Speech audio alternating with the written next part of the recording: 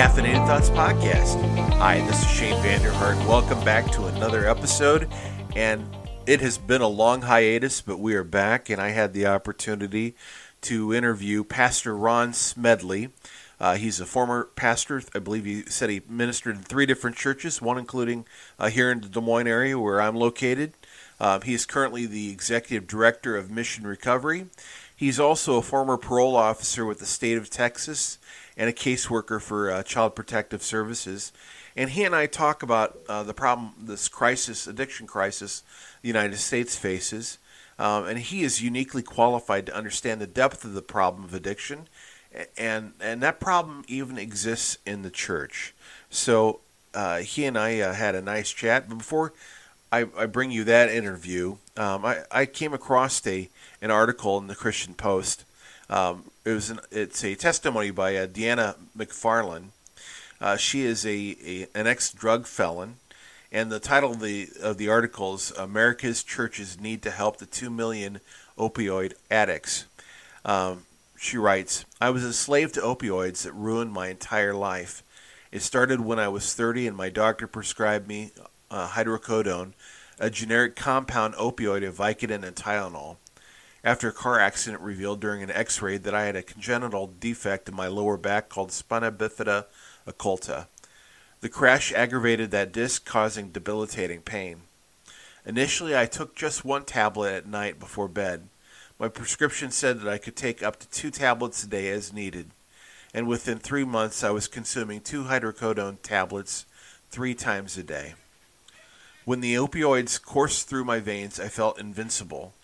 They not only made my double shifts bearable as a geriatric charge nurse responsible for 30 patients and nurses' aides, but they helped me cope with my job stress between 6 a.m. and 10 p.m. Within a year and a half, I'm ashamed to admit, I was ingesting 6 hydrocodone tablets 4 times a day. I became increasingly erratic, rude, short-tempered as I experienced manic mood swings, but it got worse. I began stealing. When my doctor's monthly prescription ran out in 4 days, I resorted to breaking the 7th commandment. I stole opioids from the nursing home where I was employed, claiming that I had given the patients their drugs when in fact I'd pocketed them. Plus, I stole hydrocodone tablets, which were on the verge of expiration. When the pharmacy came to retrieve them to safely destroy them, I lied, claiming I didn't know where they'd disappeared to. All told, I'd stolen 500 hydrocodone tablets. It didn't end there.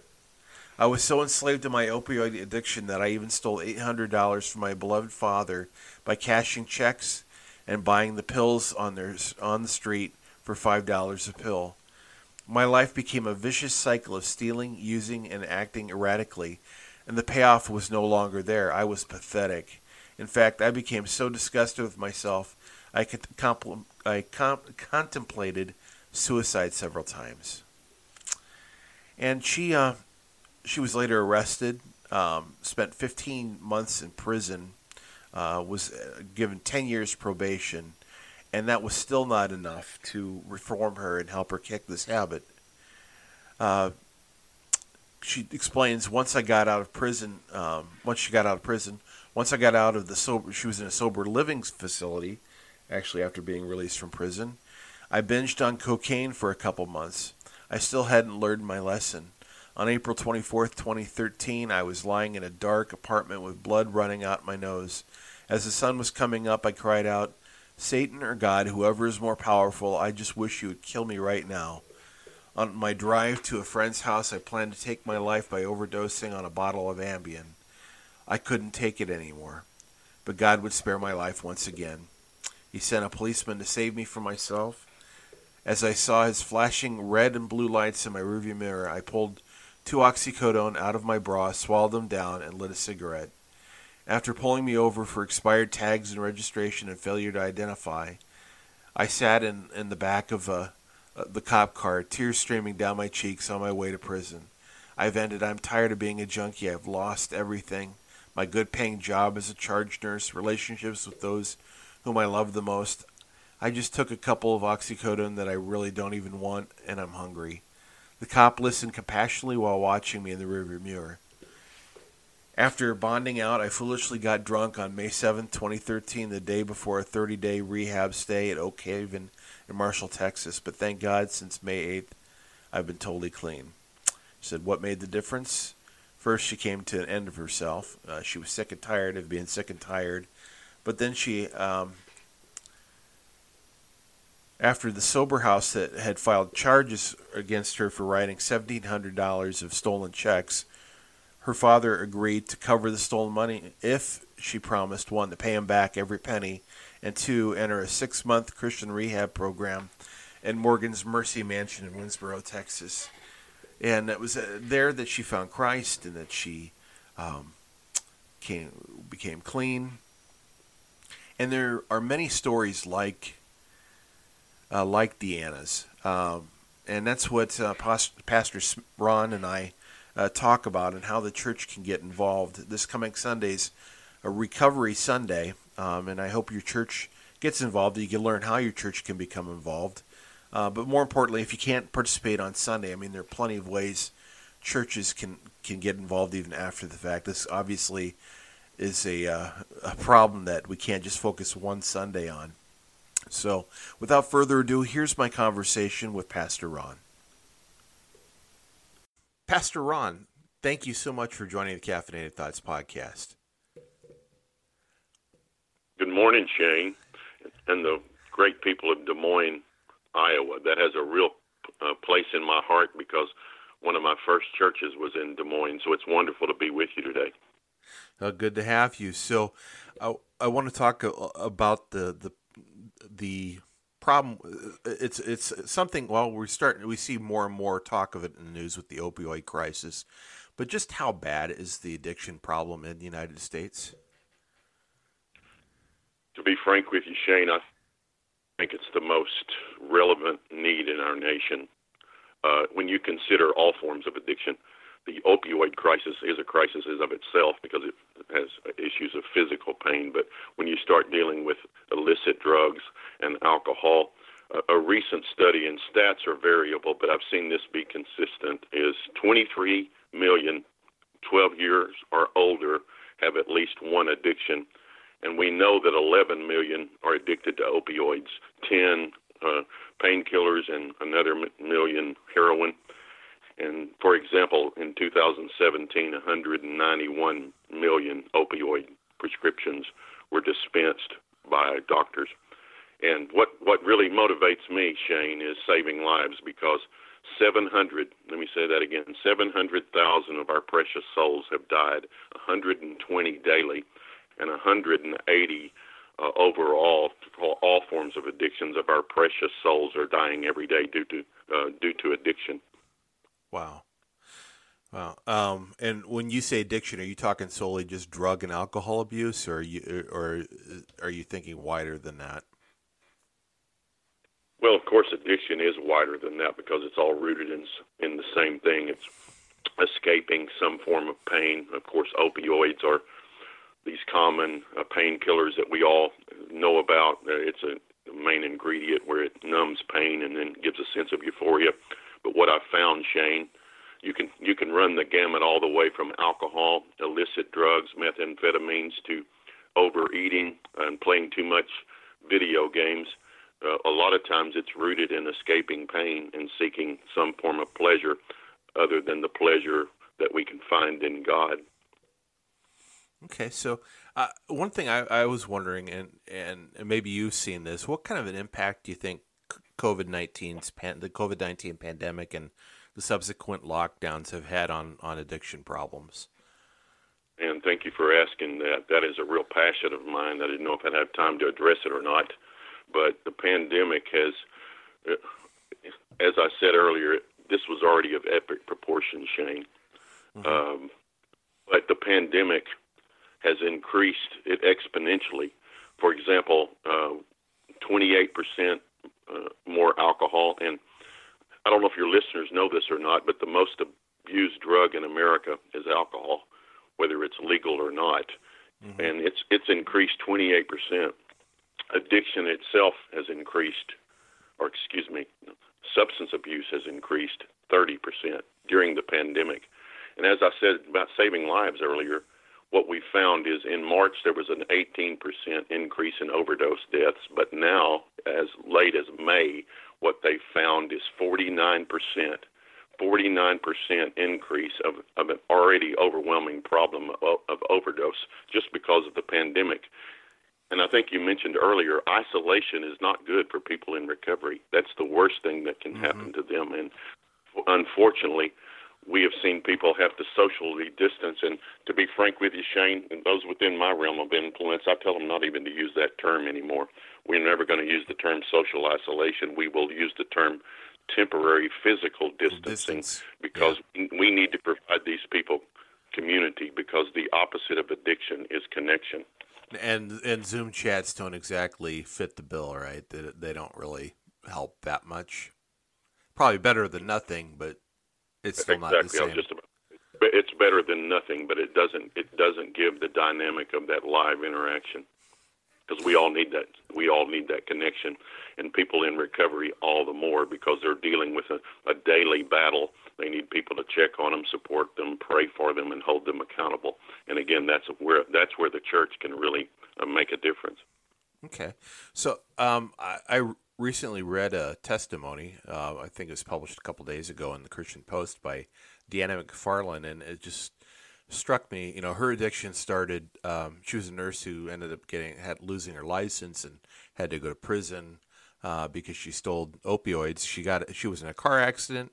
She's in a lot of pain, so she got hooked on hydrocodone that was prescribed to her by her doctor, and then it just spiraled out of control to stealing in order to get her fix. After 15 months in prison and lengthy probation, she still struggled with addiction. Now, how common is that story? Very common, very common. Do you mean the story of her particular? Yeah. I mean, people, obviously not exact. Yeah, people starting out with, I'm in pain. I got this hydrocodone prescription, but then they start abusing it. Yeah, well, again, what I've found in 22 years of dealing with it as both a pastor and a parole officer is it's rooted in the same. Again, Deanna's powerful transformational story was a legitimate injury, and then these opioids are so powerful that she became addicted. And what I've found is, again, even you can think about alcohol or methamphetamines. If a person starts using, whatever the circumstances of their usage, before long they get what we used to call getting hooked, what we would call addicted. And it's like a bondage. It's like carrying around a ball and chain. So that's very important. And again, another aspect, Shane, that again I don't think people realize is that it's very pervasive. That makes the problem so much more pervasive. And also another reason why the churches can help is because one of our taglines is, behind every addiction there's some form of pain. Mm-hmm. So, for example, we call that self-medicating. People may be self-medicating from the pain of a divorce, or they may be self-medicating from the pain of some other form of loss, or frankly, 20 million Americans have a mental health diagnosis like depression and anxiety. And sometimes they have an addiction with their mental health diagnosis. But it's all rooted in trying to escape pain and then to seek pleasure. And these things bring euphoria, and therein they become addicted, and they need help. It's not as simple as just you need to snap out of it. You need to change, because they're totally hooked. But we pastors and churches, we know the pain taker. We know the one who can bind up the broken heart and set captives free. Speaking of the church, how common is addiction problems in the church? It's not something we talk about, but one thing I found is with my experience, I was a youth pastor in 3 different churches and a pastor in one, and there's sin in the church, and we have problems, but we don't necessarily like to talk about it. But this addiction issue, this addiction epidemic exists within the church as well, doesn't it? Absolutely. To be frank with you, Shane, I've found no line of demarcation between the church and the unchurched, because this is no respecter of persons. It's no respecter of religion, and it's no respecter of any demographic. So the same stats that we see, I saw as both a parole officer and a pastor. And the difference is it's usually not talked about in the church, because shame or because of stigma. And one of the things that I try to deal with people is to take away the stigma, because most people in recovery that need it don't feel comfortable going into a lot of churches because of feeling shame, and many times it is self-imposed. So we try to really make sure people have a welcoming environment, because these aren't the kind of things that are talked about. But James says that we all stumble in many ways, and we need to confess our faults one to another and be healed. I can address a study recently that Lifeway found about pastors and their awareness of these problems, and where they can help if you'd like me to. Yeah, please. Please do. Because of the you asked the question about in the church.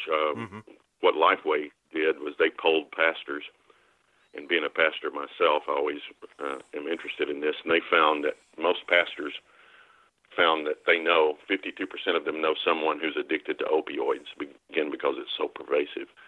And then are thinking about the other forms of addiction too. That would increase the knowledge. But what they also found is that over 60% of those same pastors in churches do not have any kind of ministry and do not have any kind of program to begin to address it. And that's part of our passion, is to help with that, because what we found, Shane, is that 80% of hurting families and individuals that are in crisis, they come to churches first. So one of the things that I always say is church should be the best support group, because we can give the message, we can give hope, we can give community, and we can give discipleship and prayer. So that's why Recovery Sunday is so important, that we set that aside to just equip churches to really make a difference in this pervasive epidemic of addiction. Yeah, Recovery Sunday is, just so our listeners are aware, is the 27th, correct? Yes. We're a little late in the game for your listeners to be aware, but it is right. It is this Sunday, and the importance of it is what you asked about earlier. This was already important, and we've done it for 3 years, but the pandemic has made it even of greater importance because of the increased stress. Again, stress is one of the biggest triggers to make people want to use or to escape, and with the fear and the panic of the loss of freedom, the loss of jobs, frankly, the loss of health, people are hurting right now. So we're asking people on September 27th, you pastors out there, if you're listening, tell your pastors to go to the website, recoverysunday.com. There's resources there. There's packets for pastors. But what we're saying is, even though this is late in the game, if you will just acknowledge that there's a problem and that we hear your cry, and be willing to pray. We're asking people all over the nation on September 27th to pray about the problem with addiction, to pray for the individuals, and to pray for their affected family members. The Bible says that there is the righteous prayer, a fervent prayer of a righteous man avails much. And previously, when we've done this, we've seen a great response, and it impacts many hurting people, and frankly has saved souls and saved lives just by the simple fact of hearing them and praying for them. Okay. Obviously this needs to go beyond just one Sunday. So, and when you talked about pastors, 60% of pastors, according to that Lifeway research study, that did not offer any kind of a program. I mean, that really strikes me, because one of the things I used to do, I worked for an organization called Serve Our Youth Network, which was working with juvenile offenders and high-risk youth. And one of the things that we would look for when we were looking for what different churches provided, especially as some of these kids were released back into the community, what were things like, drug recovery programs or addiction recovery programs. And I have to tell you, I can only think even today, and I'm several years removed from that position, but I can only think of a handful of churches, even in the Des Moines area, that had made any mention of that, like even on a website. See all sorts of different ministries and programs, which is great, but hardly anything that addresses this problem. So how can a church, how can a church, take first steps into finding out how they can get involved in addiction recovery ministry? Well, thank you. Thank you so much for what you just articulated, Shane. And you're exactly right. And I have to be careful because I don't want to be critical about pastors, but I am one. So I think God has used me to give me a voice to help pastors because of so many people coming to pastors. And you know yourself, as you just mentioned, not only are there not a lot of ministries, quite frankly, seminary and Bible training doesn't many times adequately help us feel equipped to deal with stuff like mental health and addiction. And so I have been passionate to try to help come alongside pastors to say, if you want to engage in this most relevant need in our nation, you have things like life recovery that's awesome. You can go into a group, find like-minded people who are struggling in recovery and their family members, and start a group just from reading the Bible and the lessons attached to it, or celebrate recovery. There are a few of those. But what we're excited about, Shane, because you mentioned, we want to take it further from just those who, we're asking for at least prayer, but if you want to respond long-term, we are excited to say that we have a 52-week plug-and-play program that has to do, it's called Recovery Strategies for Life. It has PDF workbooks. It has 30-minute videos. It's very, it's contained within it. It's very easy. A pastor can review them. And what the stats say, at least 30 to 35% of the people in your church, your congregation, is going to be affected. And if you start a program like this, in my experience, the national survey says at least 10 to 15% will participate if you address the need. But my experience, frankly, over 22 years is it'll be 30 to 35% of the people that are affected will come. And then a lot of times their friends and their family will see the transformation of the individual, and they'll start coming. So we want to help by offering you this program. If you'll go to recoverysunday.com, pastors, you can sign up for that free. Let me say that again. It's a free 52-week program that addresses issues having to do with recovery, forgiveness, shame, identity in Christ. And so we want to offer that to you. So please, again, if you tell your pastor to go to recoverysunday.com and check it out. All right. So definitely has the right price. It's free. Got my attention there. So what now, beyond, curriculum like this, what are some other elements to an addiction recovery program that a church should, consider?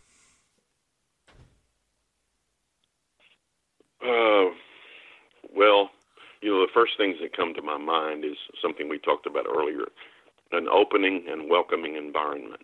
Because I always say, people shouldn't have to go to a bar or shouldn't have to go to a support group. The church should be the support group. And on a humorous note, I say Garth Brooks really gets it. There's a song that says, I've got friends in low places. Yeah.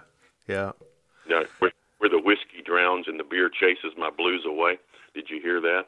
Mm-hmm. I mean, that's what the problem is. People are looking for something to escape pain. And so a lot of times if we can create a culture, as I mentioned earlier, if a pastor will say, hey, we want to engage here, because frankly, Shane, it's messy. Being a pastor myself, it's messy, and furthermore, not feeling equipped, a lot of times it's easy to put our heads in the sand. So if we can create a welcoming environment, people are out there and they'll come if they're welcomed and loved. And because every addict I've ever dealt with in 22 years has such a sense of shame, a lot of times they're very sensitive of coming into an environment. So welcoming them. One thing you can think about is also providing intensive discipleship, because they can experience the transformation of Jesus Christ, and the government can't give that to them. I work for the government. The government can't transform from within. But right. after they're touched by Jesus, they have daily struggles and daily temptations. And so they can build relationships that people can disciple them, hold them accountable lovingly, and pray for them whenever they need it. And one thing that a lot of people don't think about, Shane, is as pervasive as this problem is, only 10% of people are able to get help. That's a national statistic. So we've got this big problem and only 10% resources. I know as a parole officer that there aren't enough resources, but think about the resources that churches have. Also think about the 80% of people that can't afford or don't have insurance or have burned all the bridges and have no paying source to go into a program. Imagine what would happen if churches would sow into their budgets providing Christ-centered recovery for the struggling individuals in their congregation and community. It can make such a difference. So those are some things that we try to address and help pastors to think about, of how the church being a support group itself, the church being a hospital for the sick and the broken. And so that's some tangible things that pastors can also work on. All right. So talk to me a little bit about Mission Recovery. What is that? What is that organization? How long has it been around? And how did you get involved? Basically, Mission Recovery was started 3 years ago. I have been involved in advocacy for years. I believe in taking the gospel out into the streets, out from the walls. And so I had partnered with some guys that were activists with Survivors and Victims Empowered, SAVE. And because of this issue of addiction, they asked me to come on board and to be a voice, because being involved as a pastor for 40 years and 22 years involved in addiction, that they felt I could have a voice to bring, advocate for all forms of addiction in a very balanced approach. So we started Mission Recovery 3 years ago to be an organization that helps empower and educate and equip churches and pastors to be able to address the issue of addiction. Now, you said you've been working with addiction recovery for 22 years. How did you get your start doing that? Well, that's a long story, but I'll give you the brief version. I left the pastorate back in '94, and I just was feeling a stirring from the Lord to get among people that, to be frank with you, a lot of times the church is not very friendly to. But in my opinion, it's the ones that Jesus came to seek and save. And so I became a parole officer. And becoming a parole officer, my very first caseload was substance abuse caseload. So I would spend 3 times a day, go to treatment team meetings, learning about addiction in the secular program through the state of Texas. I also witnessed during that time the George Bush faith-based initiatives where, believe it or not, Shane, this was unbelievable. The state itself was asking Christ-centered programs to come into their offices because they were seeing the great impact and the fruit that Christ-centered recovery was bringing to the offenders. And here's a really good hook. If we want people to stop committing crimes, what I found was 89% of the people that commit crimes do it either under the influence of drugs or alcohol, or they're doing it to support a habit. So think about that. So if churches could engage and transform lives, restore families, it stops crime. And so I witnessed that with my own eyes. So that's how that all came about. That's how I became a parole officer, and that's what gave me a passion to be able to help people that a lot of times the churches aren't able to reach. All right, Pastor Ron, any last thoughts you'd like to share with our listeners about getting involved with addiction recovery? Well, I want to first of all thank you, Shane. I want to thank you for giving me this opportunity. I want to thank you for what you said, and I want to thank you for your help with this cause. We greatly appreciate that. So again, I would just say to your listeners, if you're a family member, if you're an individual, just lean on the Lord. He's the one who can help you. He's the one who can set you free. And then find a community to support you. Don't be ashamed. That's strength to admit your weakness. And so find a place that you can find support. And if you're listening out there, go to recoverysunday.com. Please sign up. Please join us. You pastors, please check it out and join us praying for the souls that need to be saved, rescued, and healing in our land. Again, that's recoverysunday.com. Well, Pastor Ron, thank you so much for joining us. I appreciate it. And God bless you. And I hope God will just bless Recovery Sunday, and we'll see fruit from that, in the time beyond that. So thank you so much for your time. Thank you, Shane. God bless you. God bless you. Take care.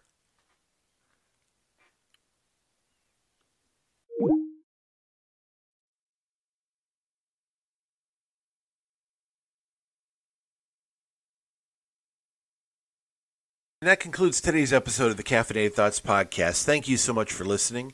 If you happen to be listening to this podcast somewhere other than on our website, please be sure to check out caffeinatedthoughts.com. Again, that's caffeinatedthoughts.com. You can just Google Caffeinated Thoughts and it'll show up at the top of your search screen. Also, be sure to like us on Facebook, follow us on Twitter, sign up for our emails. That way you don't miss a single update. And you can listen to this podcast by subscribing to us in one of your favorite podcast app, be it Apple Podcasts or Stitcher or Spotify, Podbean or SoundCloud. We're there. If there's another one that we're missing, drop me a line at shane@caffeinatedthoughts.com, and I'll see if I can make that happen. Until next time, my friends, take care and have a wonderful day. Bye.